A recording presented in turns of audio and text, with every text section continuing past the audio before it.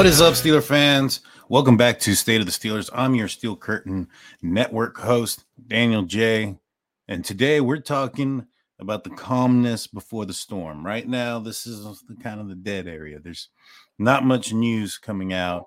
The Super Bowl is over. So we're in between that area where the end of the 2022-2023 season comes to a close and the 2023-2024 starts. And, right now, the Pittsburgh Steelers, and we spoke about this last week, how their coaching staff is on the smaller side of things when it comes to perspective against the other coaching staffs in the NFL amongst the other teams. And that coaching staff got just a little bit smaller with the retirement of longtime coach John Mitchell. He was the assistant head coach. His on-field role had been shrunken down a little bit with the acquisition of Carl Dunbar not too long ago as the official defensive line coach, as that's what Mitchell's specialty was. And congratulations to him on an amazing career and, his next step forward in his life.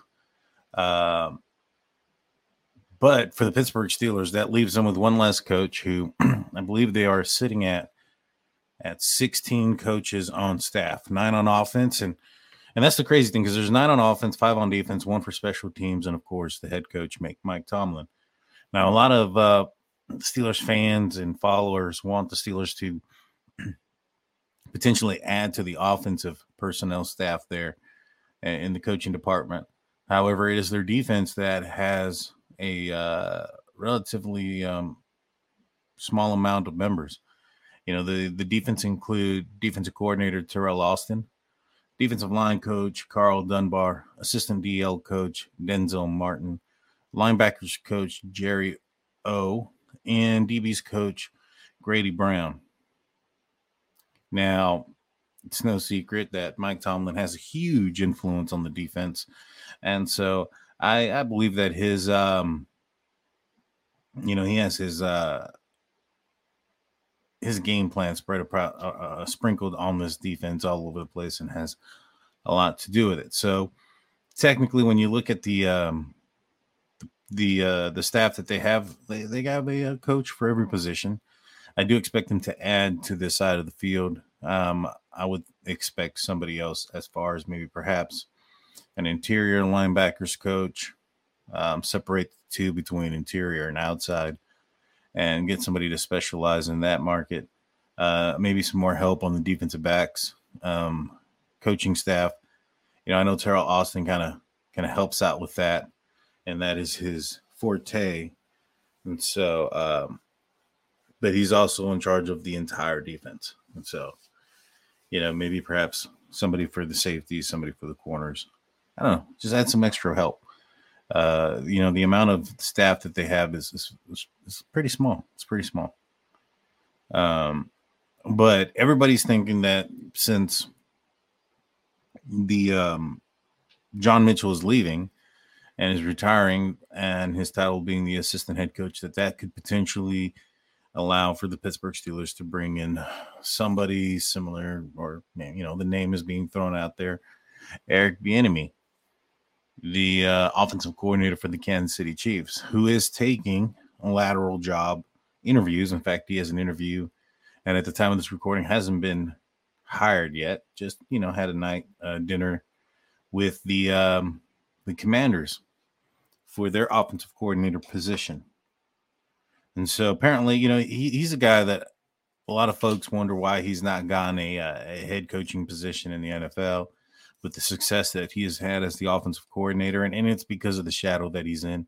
He's under Andy Reid. Andy Reid has been the guy that, for the most part, is taken, we all assume is the mastermind behind the offense that is the Kansas City Chiefs. And that Eric Bieniemy is just, he does his part, but it's more Andy Reid than the offensive coordinator. I think it was Colin Howard who said that be wary of offensive coordinators with head coaches who are offensive minded, and be wary of defensive coordinators whose head coach is defensive minded. And so I think that kind of falls through in this situation when it comes with Eric. And I think he understands that the only time that his offense is going to be directly his is if he's not under that shadow of Andy Reid. If he goes to a place like Washington, where Ron Rivera is the defensive-minded coach, it'll be Eric's offense. And so if it's able to flourish, then that would be a pretty straight, narrow forward path for him to end up landing a head coaching job, which I, for one, think that he may have. He should have had an opportunity to have done so already. Now, everybody's talking about potentially bringing him along as an assistant head coach. That would be a step up from where he's at as an offensive coordinator with the Kansas City Chiefs, and perhaps maybe just taking over duties for Matt Canada. I don't think that's a good move on either part, especially for Eric. Right now he's looking for lateral moves so that way he can make a name for himself. He wants it to be known that this is his offense. If you're going to keep a Matt Canada as an offensive coordinator, the question's going to come up, especially if the Pittsburgh Steelers offense starts moving in the right direction. Is that Eric Bieniemy, or is that Matt Canada that's got that offense going in the right direction? Us, the Steelers fans and Steelers Nation will probably point that it is probably not Matt Canada if the Steelers are moving in the right direction. However, he would be the offensive coordinator. And so I don't think that Eric Bieniemy is going to go to a place where there's a question as far as who is the offensive mind behind the game plan for what is being ran on Sundays. And so I don't think he's going to be coming to the Pittsburgh Steelers. I would like to see the Steelers make some moves. I think they need to. I think they're getting kind of close there as far as, maybe perhaps being understaffed. I understand that they have a coach in every position, but, I'm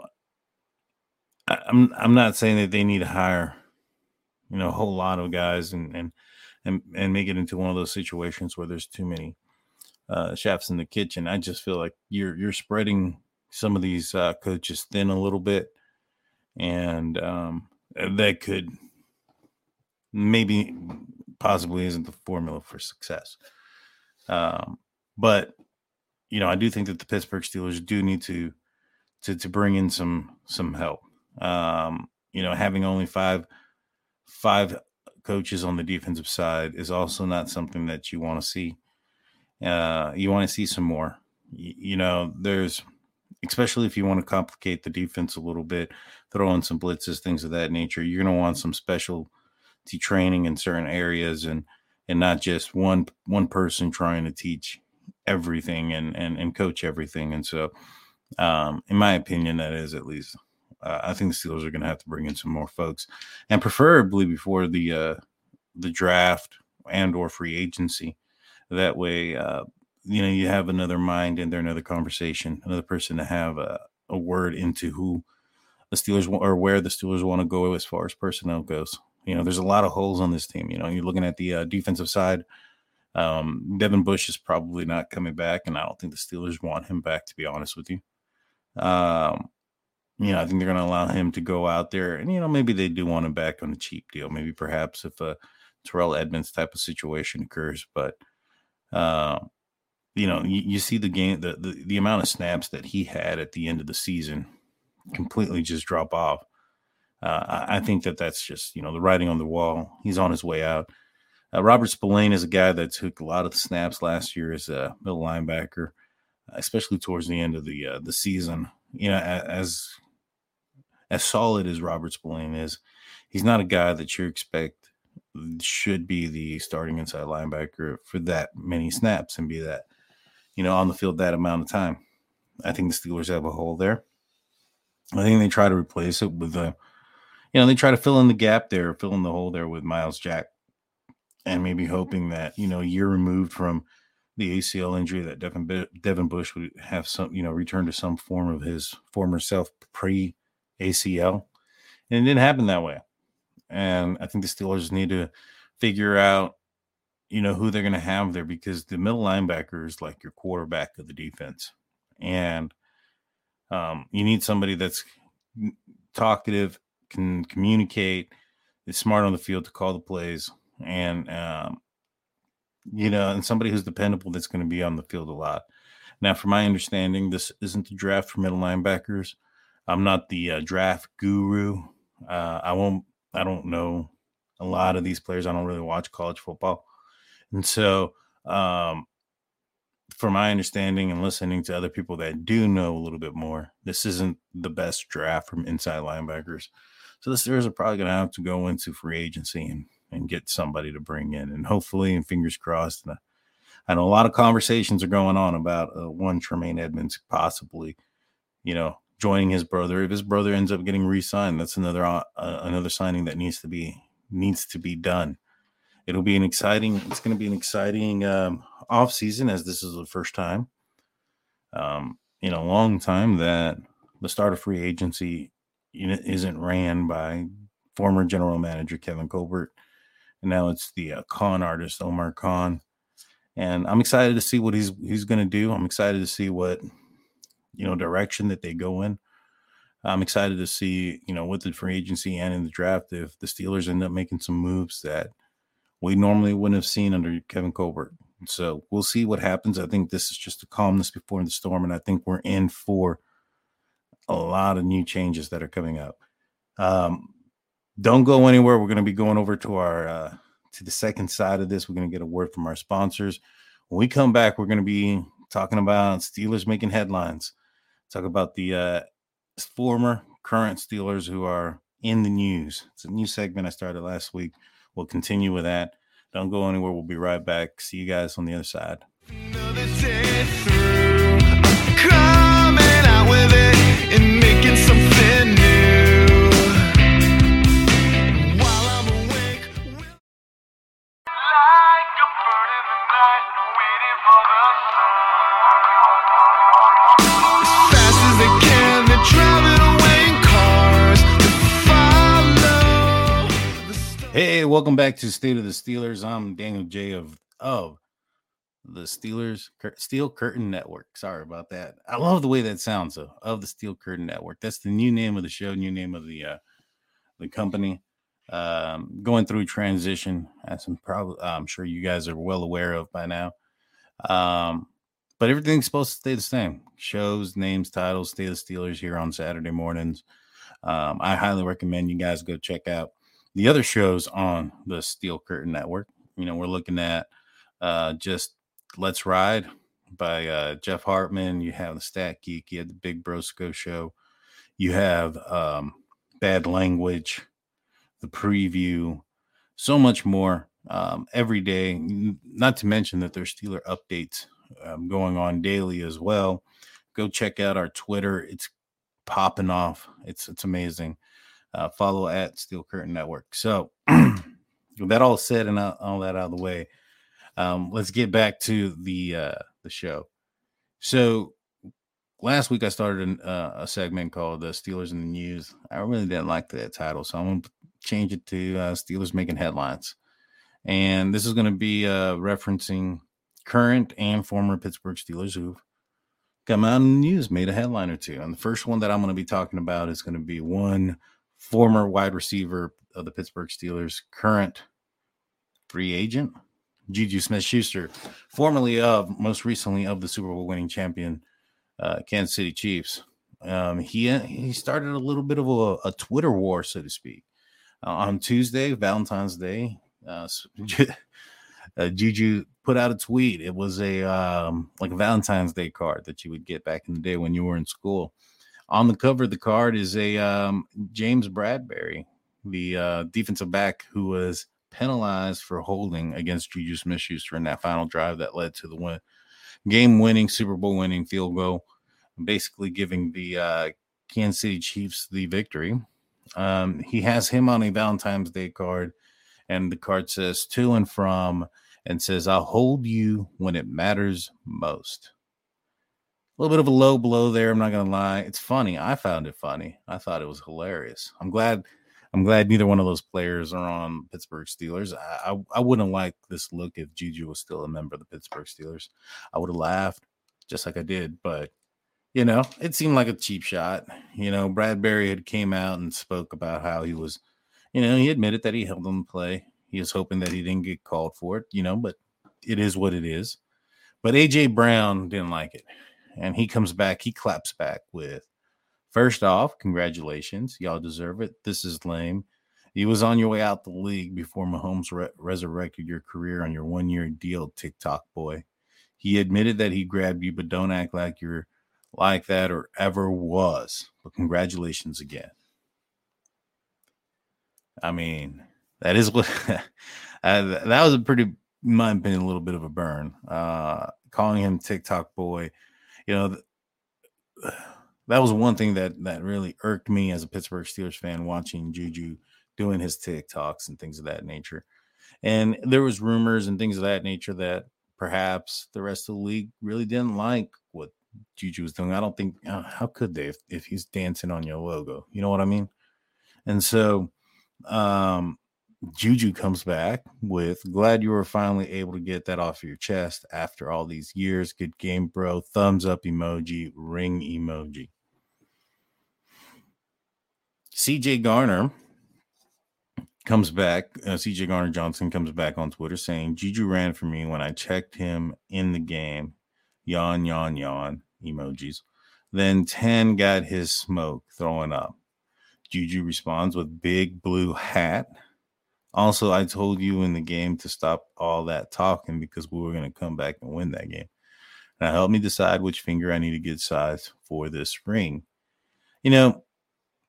It's just not a good look. I found some of it funny. I found the first response, the Valentine's Day card, funny. The rest of it's just it's just not, there's no need for it, and not, you just seem like a diva wide receiver at this point. And so for me, my opinion on it, Juju, you're a free agent. That's one less team that's not going to be calling for your services. I mean, there's the opportunity or the possibility that he could sign with the Kansas City Chiefs, but I don't know. We'll see.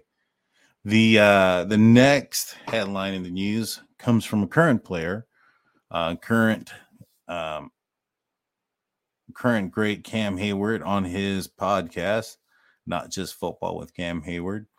He was asked about the Eagles quarterback sneak play and if it angers him. And his response was, "It's illegal. They're never set. If you watch the online, are never set." And Hayward said that the play should be looked at by the league. He says, "I'm triggered. Yes, it should be changed. They're never given time. They hurry up to the ball and no one is ever set. They were rolling forward. I have this on tape. We can watch it. I'm always pissed off in these 4th downs because it's always so skewed to the offense. I'm just confused why they switched the rule. It used to be a penalty to push your guy forward. Nobody really noticed until the Eagles were like, oh, this is unstoppable." I think Hayward has a point there. When you see a player doing a sneak or whatever the case may be, and you're seeing that player get assisted by 2 offensive linemen behind him, literally lifting up the ball carrier, and you can see the ball carrier basically being pushed back and forth to whoever's the strongest team or whoever has the most help in one direction or another. And it's not really at the momentum or of the strength or the ability of the ball carrier. It's more of whoever's pushing them in the back or whatnot. When a ball carrier gets stopped and starts getting driven back, forward progress is stopped at the point where they got stopped and started getting driven forward back. Maybe progress should be also stopped in the other direction and make it a little bit more fair. I see his point. I see the point here, regardless of the fact. But Cam Hayward wasn't the only one that talked about this. Former Steelers teammate Arthur Moats also echoed a similar statement. He stated on his podcast, Philly started to weaponize this in its game where you really couldn't stop it. They'd go for it on every fourth down. Moats said he believes the NFL just wants offenses to be unstoppable, and if he coached the Eagles, he'd run the sneak on every play. But he also warned the play puts the quarterback in danger. You keep doing that QB sneak, your guys are going down low, your quarterback is sitting right up here up top, he said. Headshotted, it's bad, it's dirty, it's not a good thing, but you want a person to stop running that play, that's what you do. Because you hit Jalen Hurts one time legitimately in the face as a ball carrier, because that's what he is. You go down there and you put that riddle on him like he's a real running back, and I can assure you that we're not calling the quarterback sneak as frequently, according to Moats. And I agree with what he's stating there. If they're going to be utilizing a play in that manner and they're going to be utilizing a player as a ball carrier, well, yeah, man, we're going to be hit like a ball carrier. It's just what it is. And I think this is the kind of approach that the Pittsburgh Steelers utilize with every mobile quarterback. We've heard similar statements about Lamar Jackson. Like, you want to use him as a running back, we're going to treat him as a running back. I, for one, like the approach. It's a physical approach. It's a blue collar approach, and that's one that I think that is the appropriate means. And so, these are two, one current, one former Steeler player in the news, making headlines, referencing one of the Eagles' favorite plays. Now, for my last story that is in the news of a former Pittsburgh Steeler making headlines is one of an arrest. Former Pittsburgh Steelers running back arrested not too long ago in a nightclub. Let's talk about it. Former Pittsburgh Steelers running back Stephen Ridley was arrested following an incident at a nightclub in Mississippi over last weekend.